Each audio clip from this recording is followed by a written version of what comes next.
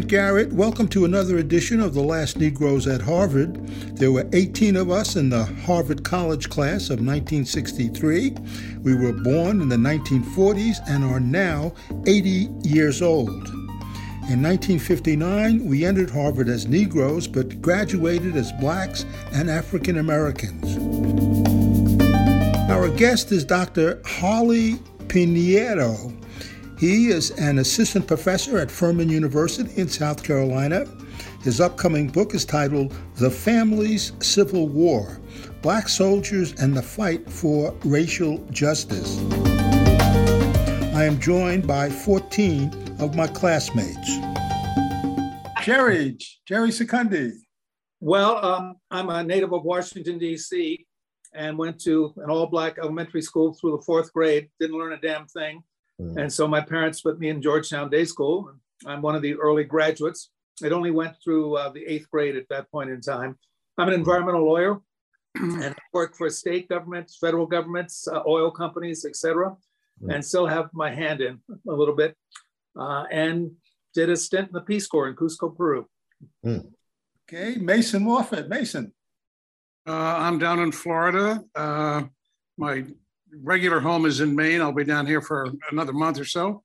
And then I'll get out of this dystopian state where Governor DeSantis promulgates a new outrage on a daily basis.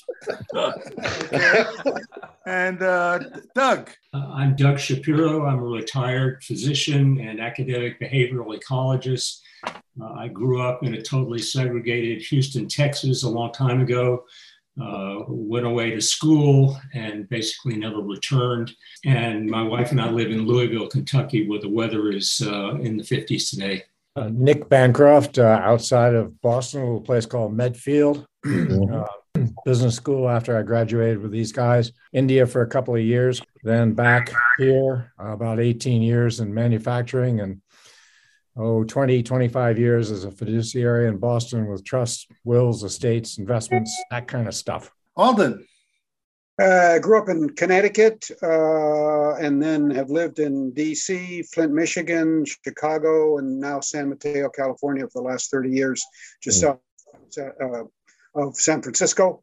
And my wife and I have a fundraising consulting firm. We work with nonprofits. Okay, Ann. Hi, I'm Ann Huberman. I live in Peterborough, New Hampshire. I was an academic librarian, now retired, and turned into a climate activist. Somewhere along the way, I raised two daughters, one of whom was in Ketanji Brown Jackson's class, and she didn't know it. She was very proud of her rising to the Supreme Court. So, great. Right. That's good. Wow. Yeah. Spencer. Hi, I'm Spencer Jourdain, Evanston, Illinois, Harvard, 61, Africa, Tanzania, with the Harvard predecessor to the Peace Corps test thing for Sarge Shriver, who was our dean of freshmen at the time. That's it. Minority economic development, and now 30 years of commitment to teaching and learning for sustainable development. All right, Mr. McCluskey. John McCluskey, Bloomington, Indiana. After Harvard, went to the West Coast for a bit. After that, taught in various places all over the country. I've been here in Bloomington for, I don't know, it looks like over 40 years now. Retired. Father of three sons, and riveted by these hearings. Despite myself, I thought I would walk away after 10 minutes. No, I can't leave it. I have to stay there. Right. And doing something that I like in addition to writing fiction, and that is interviewing jazz musicians who have to be close to 90 years old. That's the criteria. I'm looking at the guys and sustaining a long, long career, and I admire every one of them who I've talked with so far. Peter. Yes, I'm an editor and writer in New Hampshire, and after Harvard, I joined the Student Nonviolent Coordinating Committee and worked with SNCC for 2.5 years in Southwest Georgia, and I still went to jail 4 or 5 times down there, South Georgia. John. Oh, hi, John Woodford from Benton Harbor, Michigan, born in Chicago, and I've been a paper-oriented editor and writer throughout my life. I don't like electronic stuff, but here it is. Okay, Hamp. This makes it possible for us anyway, doesn't it? I'm a non-retired clinical psychologist in Nashville, Tennessee, and usually I have to leave right at 12, but I'm seeing less people now, so I have a little more time in the morning. Peter, I like what you said about being in jail. I spent a month in jail, and it was in DC, and it was a important experience for me. I'm also thinking about the hearings that the real criteria is, one, how long can you hold your bladder? And number two, how well can you go through frat boy hazing? All right. Although you have one frat on your side and another frat against you. On the other side, right. Yeah. Marcy. I'm in New York City, still working, fighting disinformation of staggering magnitude and scope, being used to sell bad public policies and bad public spending priorities. Okay, keep on keeping on. David. Yes. Hi, I grew up in South America, went to business school after graduating with all these guys from Harvard, and spent most of my career in public broadcasting, public television and radio in New York City and in Philadelphia, where we still live. Okay, George Jones. So I'm in Ann Arbor, Michigan. I am frequently, and this week is no exception, reminded of an episode of Law and Order where a Black assistant DA is having a conversation with a white assistant district attorney. And the white assistant says, "Why does this case have to be about race?" And the Black guy says, "Everything is about race." Yep. I hear you. And now our guest is Professor Holly Pinheiro, and his book that's coming out in, I guess, June is the Families, Civil War, Black Soldiers, and the Fight for Racial Justice. And welcome. Thanks for coming on. Thank you. I could honestly just listen to y'all talk. It's great to be here, firstly, and to hear your stories and experiences. I have so many questions. So briefly about me, and then I'll just jump in and have the conversation. So the bio of my story hopefully helps make sense of the book that's coming out. It releases June 15th. It is available for pre-order. If you get it through, and I'm happy to post the link, University of Georgia Press, they usually do offer discounts. And I say this to everyone other than an institution: buy the paperback. Do not get the hard copy. The hard copy is $120. Ooh. I make like very little on this. The paperback is $26. I would rather you save than spend too much. First and foremost, my Is it on mother. Kindle? I hope so. Yeah, I believe an ebook will also be available. Talking about an audiobook, and actually I've tried to option it for maybe a television or a movie as well. I've tried to write it with the hope. I have a friend who works in the film industry, so I'm trying to weasel him to maybe want to produce it.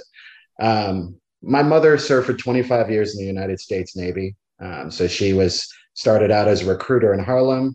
I was actually raised in Australia, born in Virginia, including my mother's military service and my academic career. I have moved 30 times in my life. So some of these places y'all were mentioning, I've lived, whether it was San Diego, San Jose. Just to give you a context, within a 5-year span, I went from Iowa City, Iowa to Baltimore, Maryland, Baltimore to Portland, Oregon, Portland to San Diego, San Diego to San Jose, San Jose to Orlando, Orlando to Huntsville, Huntsville to Tuscaloosa, Tuscaloosa to Augusta, Georgia, and now here in Greenville, South Carolina. So that's that movement is very, like, that's just how my mom had it, like the go bag. So for me, understanding my mother's military experience was very important, and trying to push people to think about her as a person, right? My mother's, she retired after Desert Storm, you know, pre-accessibility of the internet. I'm used to when she would get deployed, the only like contact I had was of a news report, or if she was able to get a letter home, which took months, right? So it was like I was always traumatized when she would get sent away, because that meant I would get dislocated to a family member who would watch me until she returned. And I'll say all that to come back to the research. Went to community college in Orlando. Went to University of Central Florida for my undergraduate, master's, and doctorate at the University of Iowa, and a postdoc at the University of Alabama. Currently working at Furman University, where I am apparently the first tenure track Black faculty member in the history department ever, which is very alarming and depressing. I mean, to keep it real, like when they told me that, I was struggling to process, like, what does that say about the institution? But at the same time, it's a privilege to have this opportunity, because there's a lot of rich diversity to Greenville. It's very, very Black and very brown, and yet the university is not reflecting that, which is a long-term battle. All right. So my book, The Family Civil War, is honestly, first and foremost, connected to my obsession with the film Glory. Even in sixth grade, you know, we would watch that in every social studies course. I know that film word for word. I've seen it way too many times. But there was always lingering questions I had. And one of those is even talking with, if you think about the film, there's a scene where the campfire where Morgan Freeman mentions he left some of his family to enlist. Right? I think he says, like, I left my kinfolk in Bundy. And that statement always stuck with me, because I wanted to know, what was that for those people left behind? Who were the mothers, the daughters, the sons, the multi-generational families that were left in the wake of that consequence of serving? Now, I say all that to come back to my book is about Black soldiers from the North who were freeborn, particularly in Philadelphia, Pennsylvania, from 1850 well into the 1930s. But it's not so much about Black soldiers as it is Black families. So what I really wanted to understand is whom these soldiers were long before they enlisted. Rather than limiting their service to their life story, whom were they as children? Where did they go to school? What was was their parental dynamic? Did they have a formal education? Were they the first to be freeborn of their family? Whom did they live with? And then what happened once they enlisted? And for those whom did and survived, what happened as they aged? Who took care of them? Who mourned their passing? Who helped them with medical care? Who helped them struggle to navigate the application for a pension?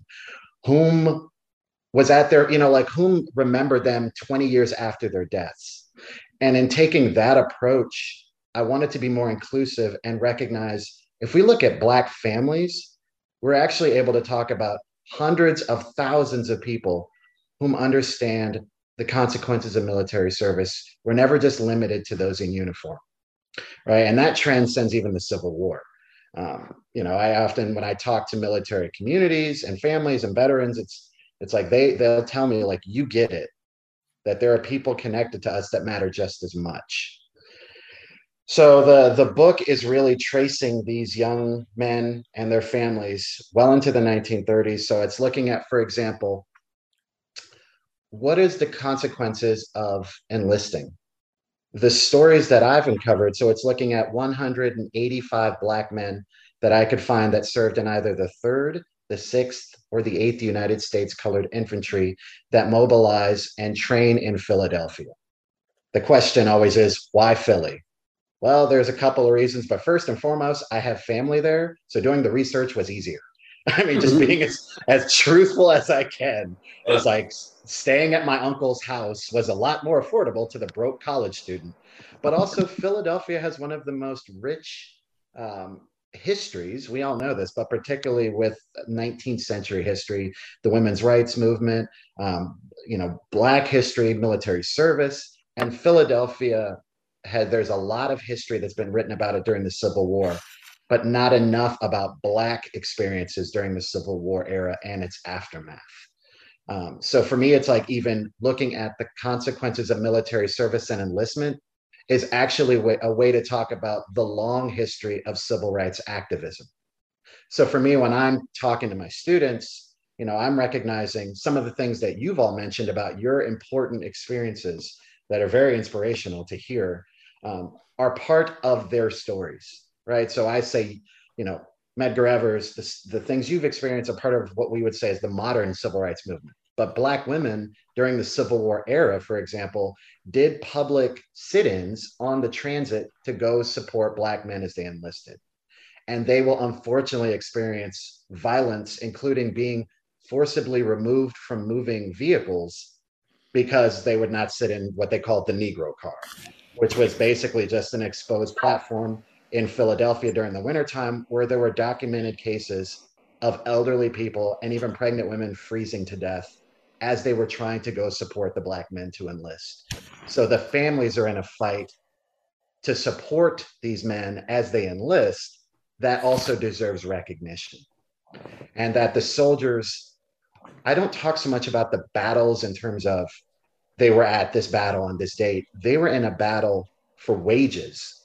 So they're writing home to their families saying, I haven't been paid in 9 months. And the famous scene from Glory when Denzel and even Matthew Broderick, they're saying, tear it up, right? Which did happen for the 54th Massachusetts. For the families that I look at, they actually say, do not do that. We need this money.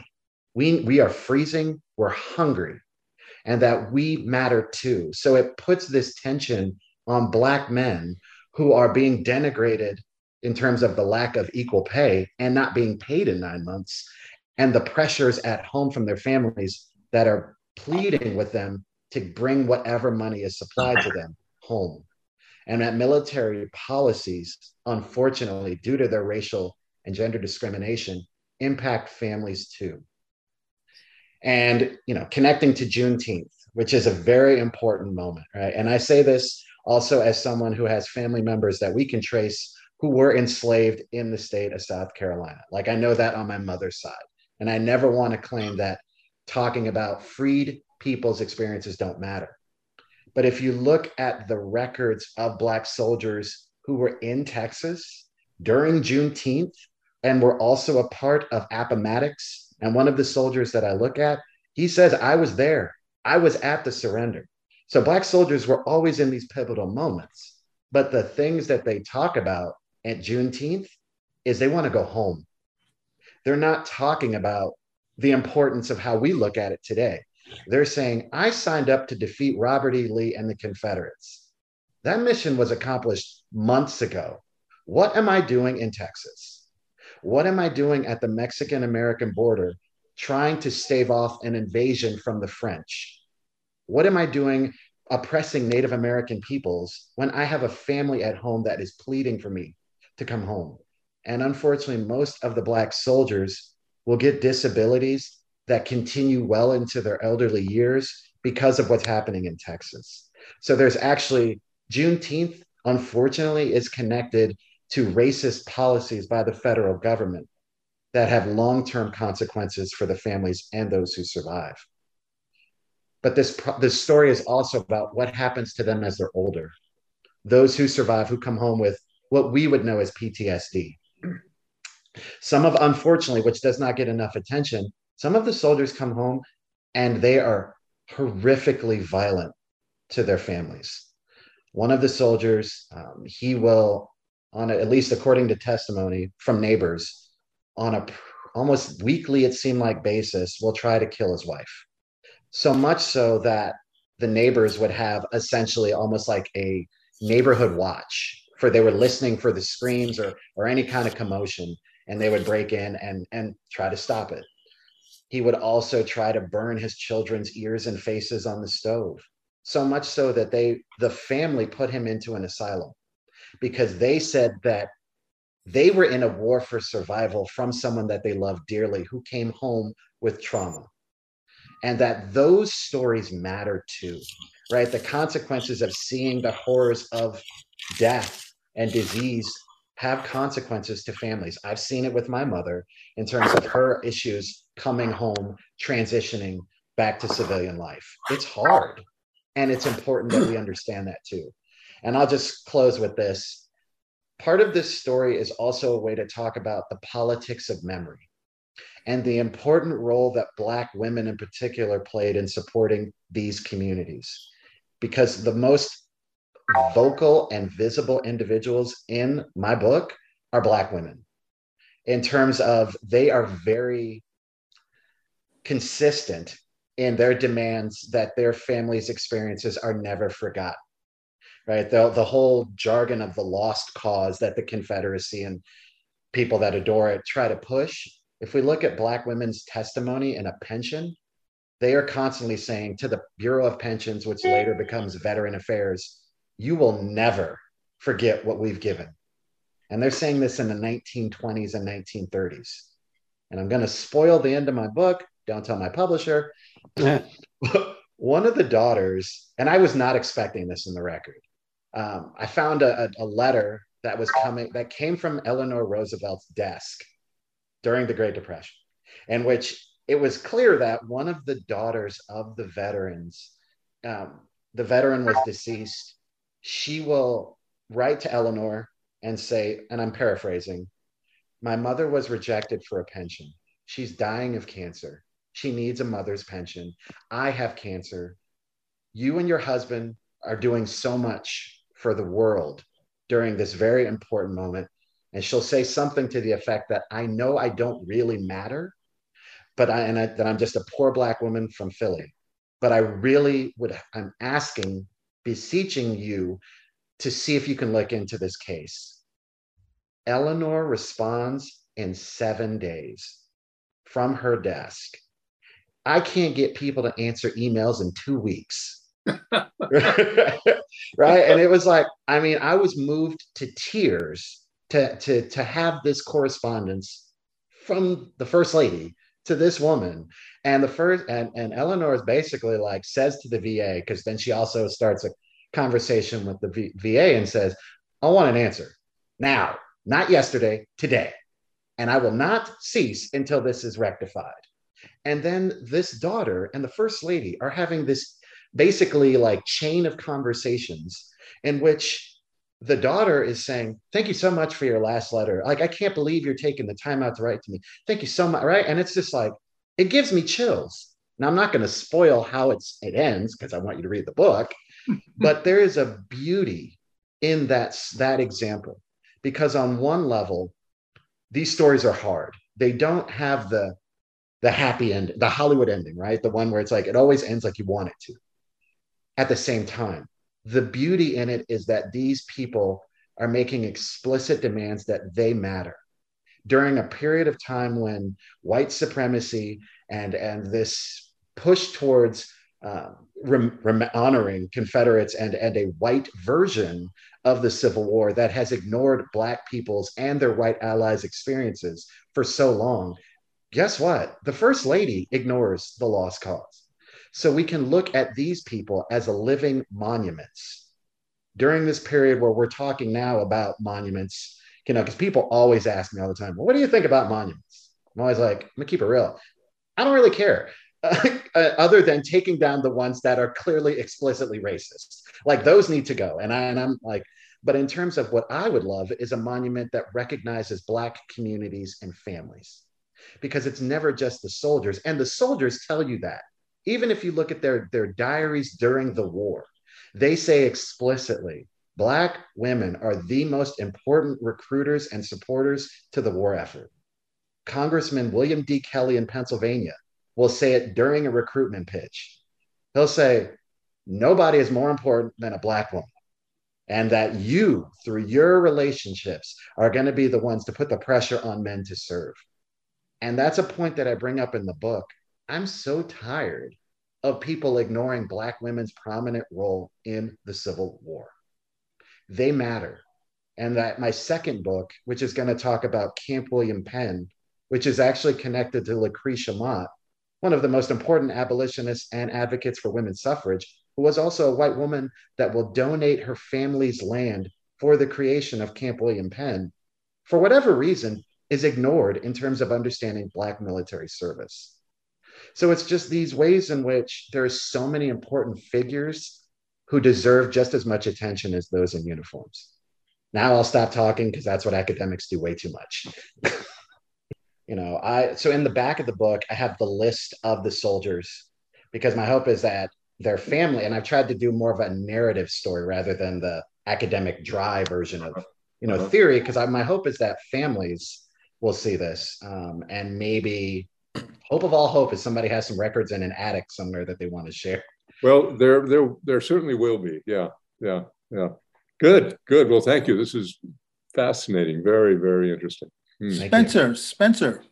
Holly, we're going to have to talk. We will have to talk.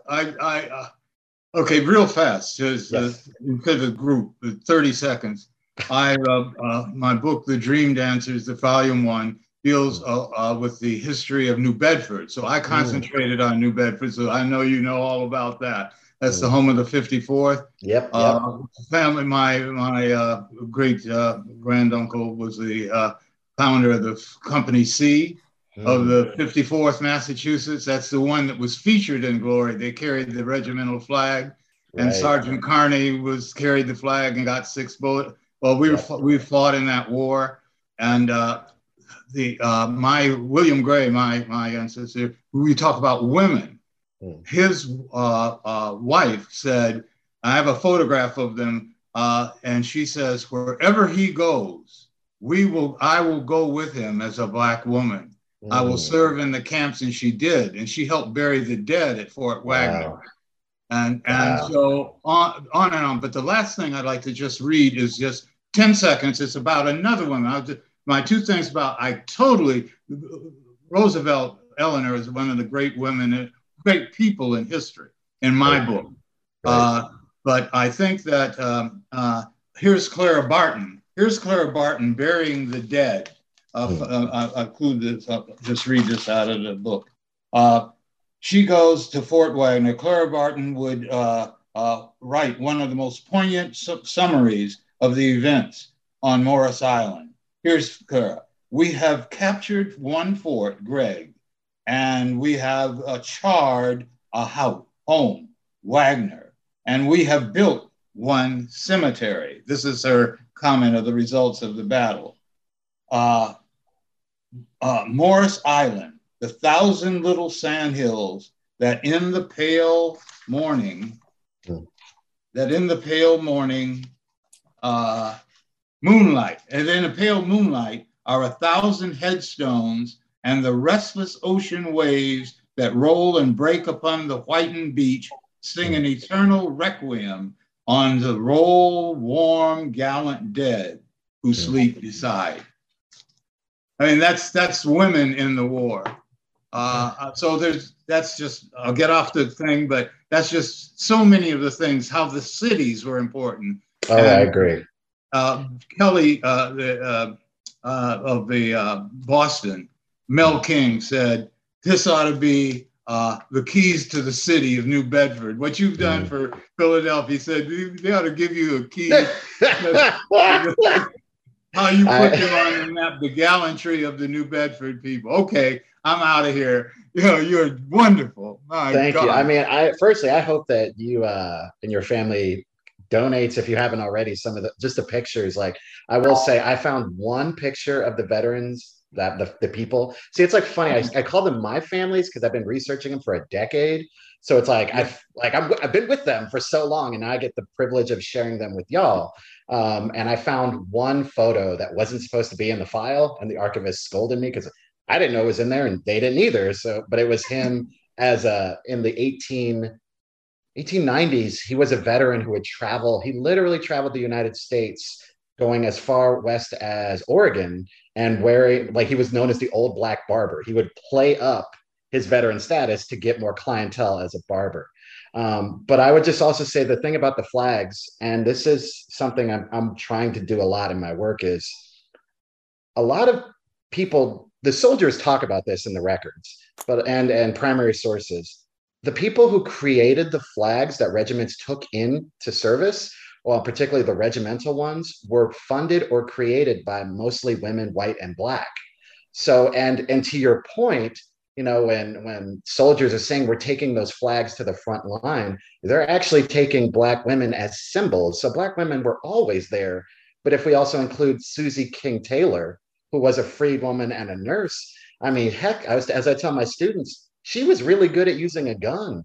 And she talked about that in her memoir. She said, I like shooting. I'm really good at it. So it's like these ways in which we need to put more respect on black women. They were always there, just like white women. Women were always a part of war efforts. And for whatever reason, we privilege men. George Jones. Holly, how did the federal government justify not providing resources to support the Black Civil War veterans, or did they just ignore it? Yeah, that is okay. So that's a great question. So the short version, part of it is by post-Civil War, particularly by the 1880s up through the 1910s, the majority of the United States federal budget was actually pensions. So the federal government becomes obsessed with culling or skimming back those whom are on it. But the history of the pensions dates back to the Revolution, when I think there were actually, at that time, 18 black men who become pensioners. So there's a long history, and they're actually the first federally funded social welfare program, which is always fascinating to me when we talk about these issues. And I'm saying, if you don't like social welfare, then you don't like pensions, which means you don't like veterans, which means, you're right, like opens up this paradox of like, you sure you want to go down that rabbit hole, random person? For black people, there's a lot of complications, partly because of literacy, particularly if we're talking freed people, but even free-born black people. As my book shows, sadly, the federal government is going to become hyper-focused on the legitimacy of these black families, particularly ones that did not get a legal marriage. And part of this, as I argue, is that Black women didn't do it. One, because it was too expensive to go through the process. It was too expensive to get a divorce. There was just so much scrutiny. And by doing a common law marriage, they had the flexibility to leave, particularly if they just don't like their partner anymore, right? Like they have freedom. Or if their partner was abusive, which also sadly materializes. However, from the federal government's perspective, never getting a legal marriage opens up all these problems, right? So here's what so the book opens in 1884 with I use this statement by a widow that I was not expecting. She says to a pension agent who was a white man, I hate the United States Army and that the Civil War destroyed my family, which I was not expecting. I thought she was going to be talking about freedom and the right to vote and all that. And she's like, y'all stole my husband and I've never seen my son again. So I don't look at the Civil War the way you do. I look at it as the dissolution of my family structure. And why are you wanting me to provide testimony about what is legitimate or not? And there's a lot of those kind of conversations of widows. One other quick example is a veteran will get a cannon shell stuck in his head at Morris Island, actually, because they were also part of the Wagner and all that. The surgeon will say that they can't remove the shell because it'll kill him. So he lives the rest of his life basically with this open wound that never fully heals. He'll die. His widow will apply for a pension. After a 10-year application, she'll get it. But she'll lose it the following year after she's awarded it because there was a rumor by a neighbor who was white who hated her that she was a sex worker. And the pension agent will even admit, look, there's no validity to this, but this is a way to get her off the roll, so screw her. And it's so that so in the title, when I'm saying the family civil war, I'm trying to tip my hat to that these families are in a war against the federal government in the later years on the bureaucracy and racism and gendered discrimination of the pensions. And that's an unfortunate reality that many military communities and families, and I've seen through my mother, still deal with. The heightened bureaucracy and having to prove oneself through documentation and testimony, unfortunately, is still pervasive today. I'm very interested in what you're talking about, Holly, here. Also, it's like a telephoto shot of, and if we pull back into a wide angle shot, one of the things that gets me asking about is I've never seen a history of Black women in the United States, and also what the communities were like that they came from in Africa, and how this ties in with role of family and bonds. Like it was like my understanding of the family in Europe is that it was kind of capitalism in a way. It was an economic unit, and there are maybe a whole different economic unit involved with Black family traditions. So you have actually bring up a really important point of my book. So when I'm defining the family, it is those who were blood related, without question, those through marriage. And I'm recognizing, to me, a common law or an informal marriage is legitimate, in my opinion, because the community will say that. They'll say in testimony, so-and-so is Mr. and she's Mrs. So I'm putting respect on how the community sees the people in their lives.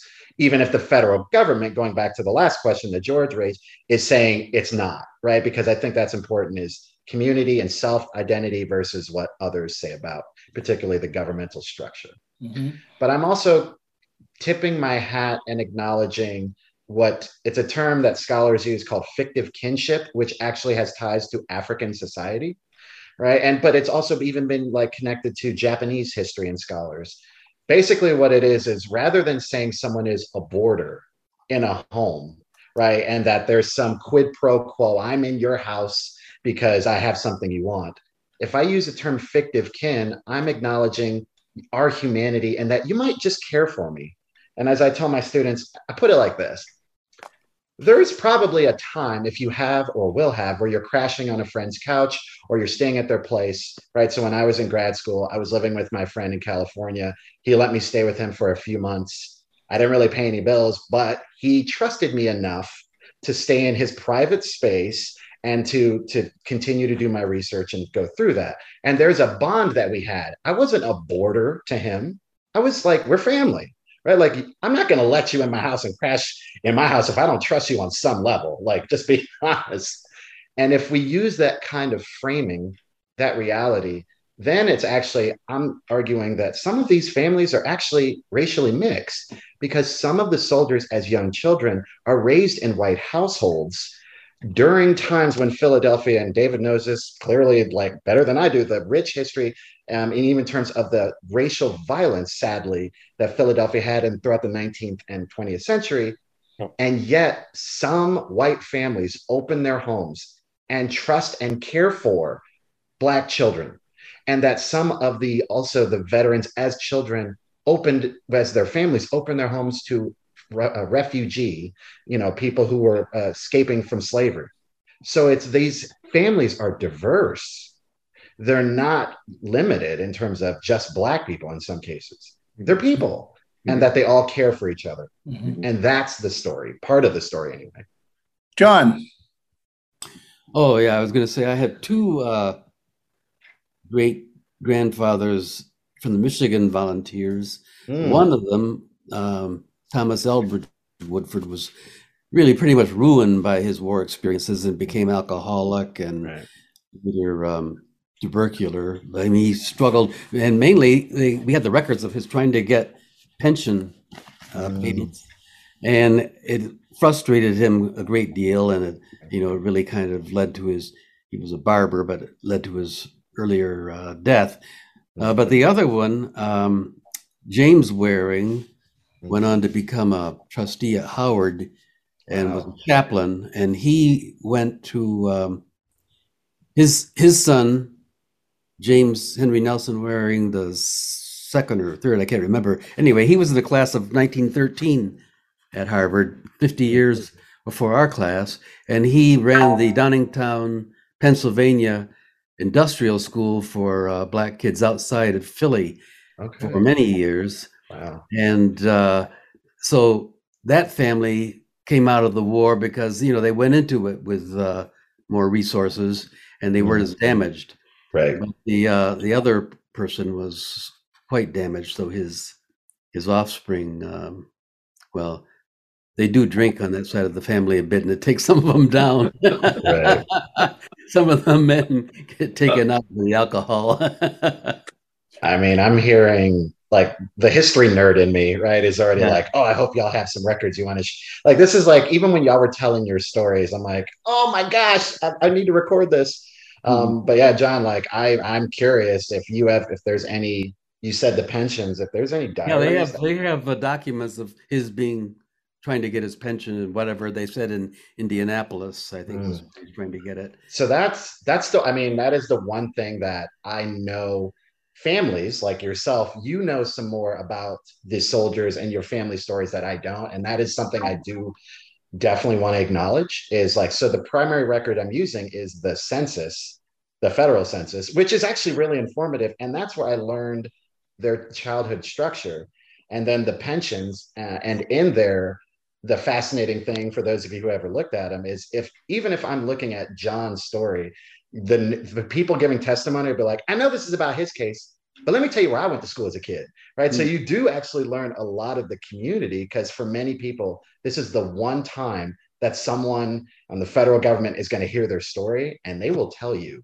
Like, I have one record that is 400 pages, but then I have some that are 3 pages. So if diaries, family histories would add so much breadth to this. And I do not want to claim that my story is the end all be all. I hope that this reinforces what you and Spencer and others have highlighted, that there's so many beautiful, challenging, but important at the end of the day stories and families that deserve recognition as well. Okay, again, it's a fascinating project, and I had a lot of questions, but I can boil them down to maybe a couple. The first one was one you've just answered, and that is the sources for the research. So it sounds like you're getting narratives from letters and collections and the census to locate the whereabouts of people, maybe. Yes. Okay. I'd also add, so I do use the Christian Recorder, which is with the African Methodist Episcopalian Church. And then there's another Black newspaper in the Civil War era called the Weekly Anglo-African, published out of New York City. And I use those, one, because a lot of advocates for soldiering would use those as platforms to say, like, whether to or sometimes not to enlist. But when the war hits and Black men enlist, they'll write their memoir, or they'll write what they're experiencing in the Black newspaper that's distributed everywhere.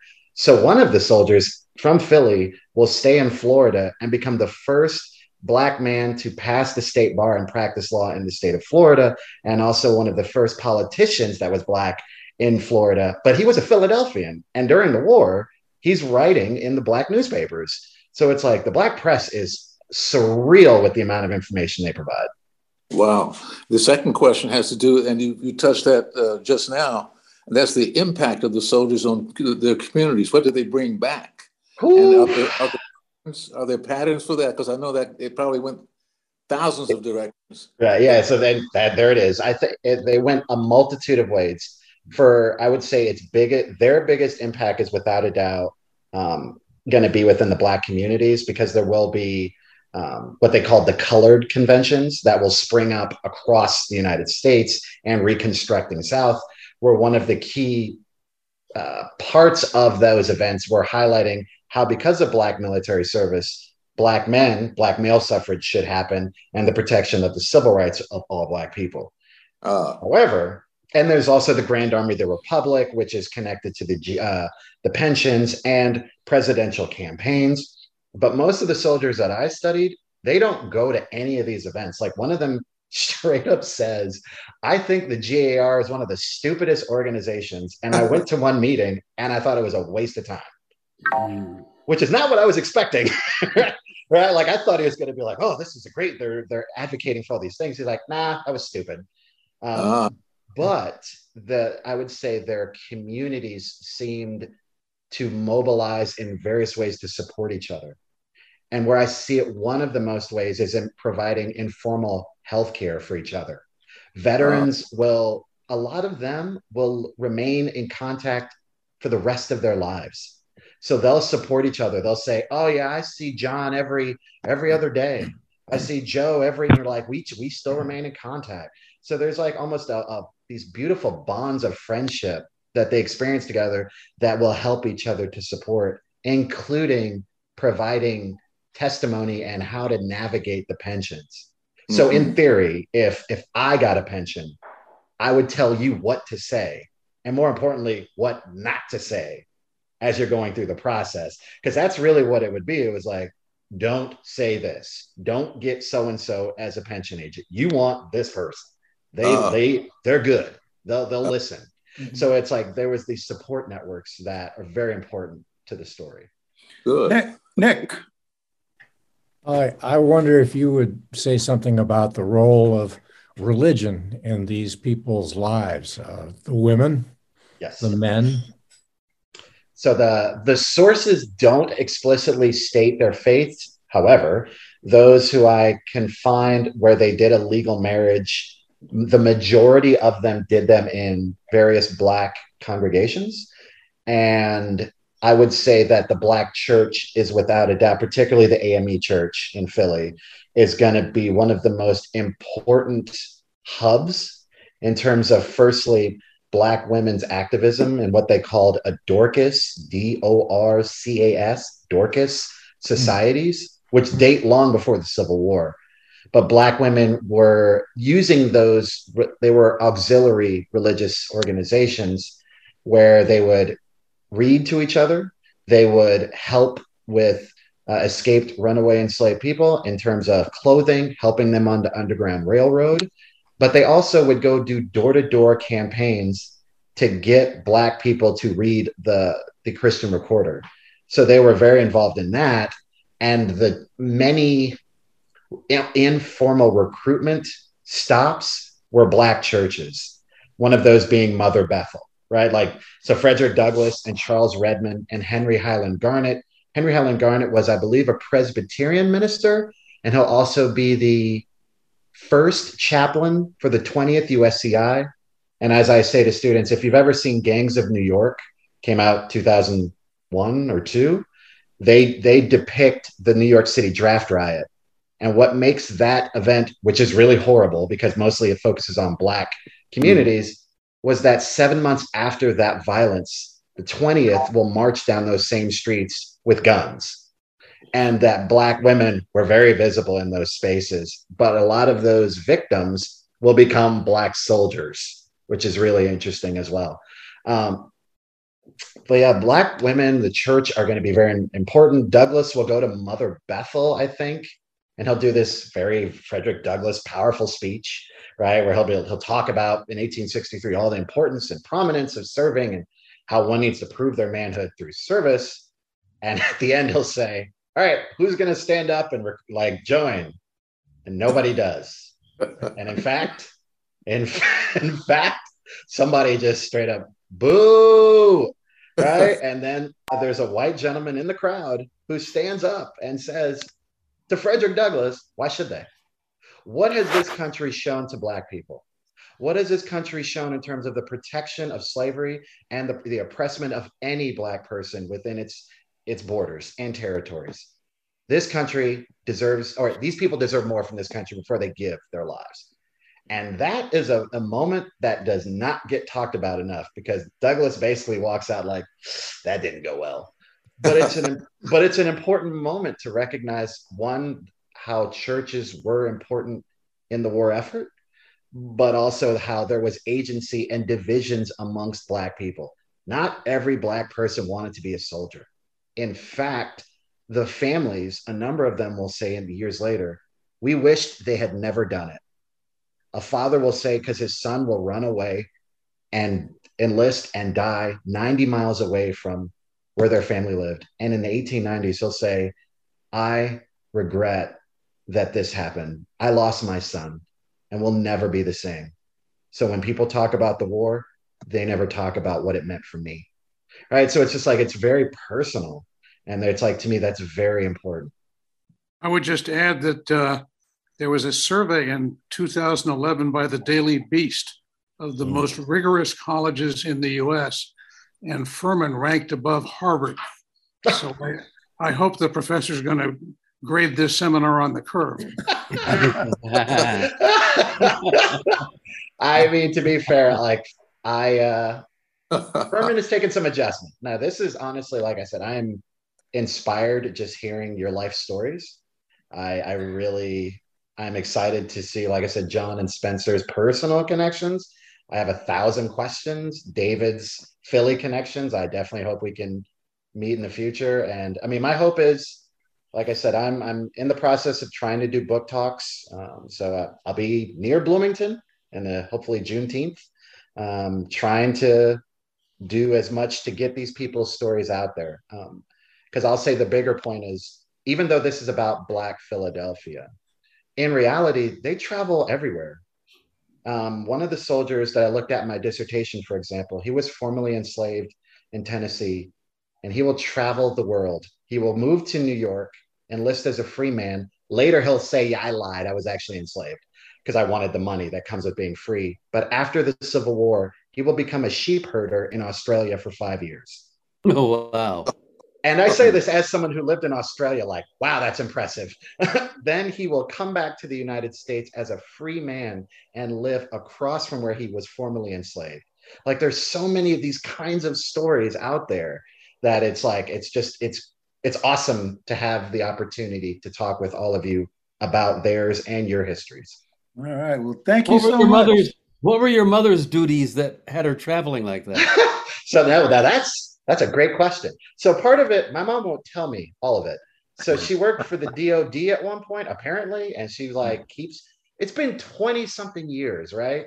I'm like, Mom, what did you do in DC? I can't talk about that. I'm like, lady, it's declassified by this point. Like, come on, like, what do you know? But she was part of a supply ship. It was the UNSS Cirrus. So like her last, she would travel to Rome. During Desert Storm, she was basically right off the coast during all the stuff. So for me watching the news and seeing the bombings, I'm always like, was hyper sensitive to how close are they to the coast in terms of what's happening. But yeah, she saw combat and she traveled a lot. So and I'll just close with this, like the thing for me is like, I always was jaded about how people talked about her service, because they would often look at her and say, thank you for your service. And I'd get really pissed off because I'd be standing right there as a little kid going, yeah, what about me? Right? Like I was the one struggling when mommy was gone, right? Like me and my brother and sister, we were the ones helping mom. Like we met her too, right? All right. So it's like when people say those thank you for your service, I'm like, put more respect on the people around them too. They are just as important. Wow.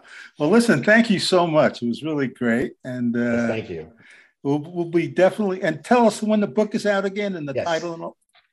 So the book is called The Family's Civil War, Black Soldiers and the Fight for Racial Justice. You can get it for pre-order right now. Amazon has it. The University of Georgia Press. Do not get the hardback. Paperback. It's cheaper. It's cheaper. I promise you. And I'm being as blunt and loud. If the organization wants to buy it, cool. But if you're buying it for you, paperback, please. It's releasing June 15th, but I believe if you get the pre-order, it might actually release in May earlier. Okay, great. All right. Well, thank you so much.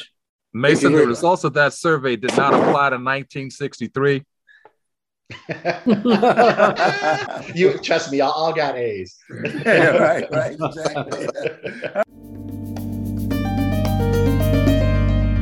That was Professor Holly Pinheiro. His upcoming book is titled The Family's Civil War, Black Soldiers and the Fight for Racial Justice. That's it for this episode of The Last Negroes at Harvard. I'm Kent Garrett. You can hear more episodes on our podcast, which you can find on Apple Podcast and Spotify, or from wherever you get your podcast.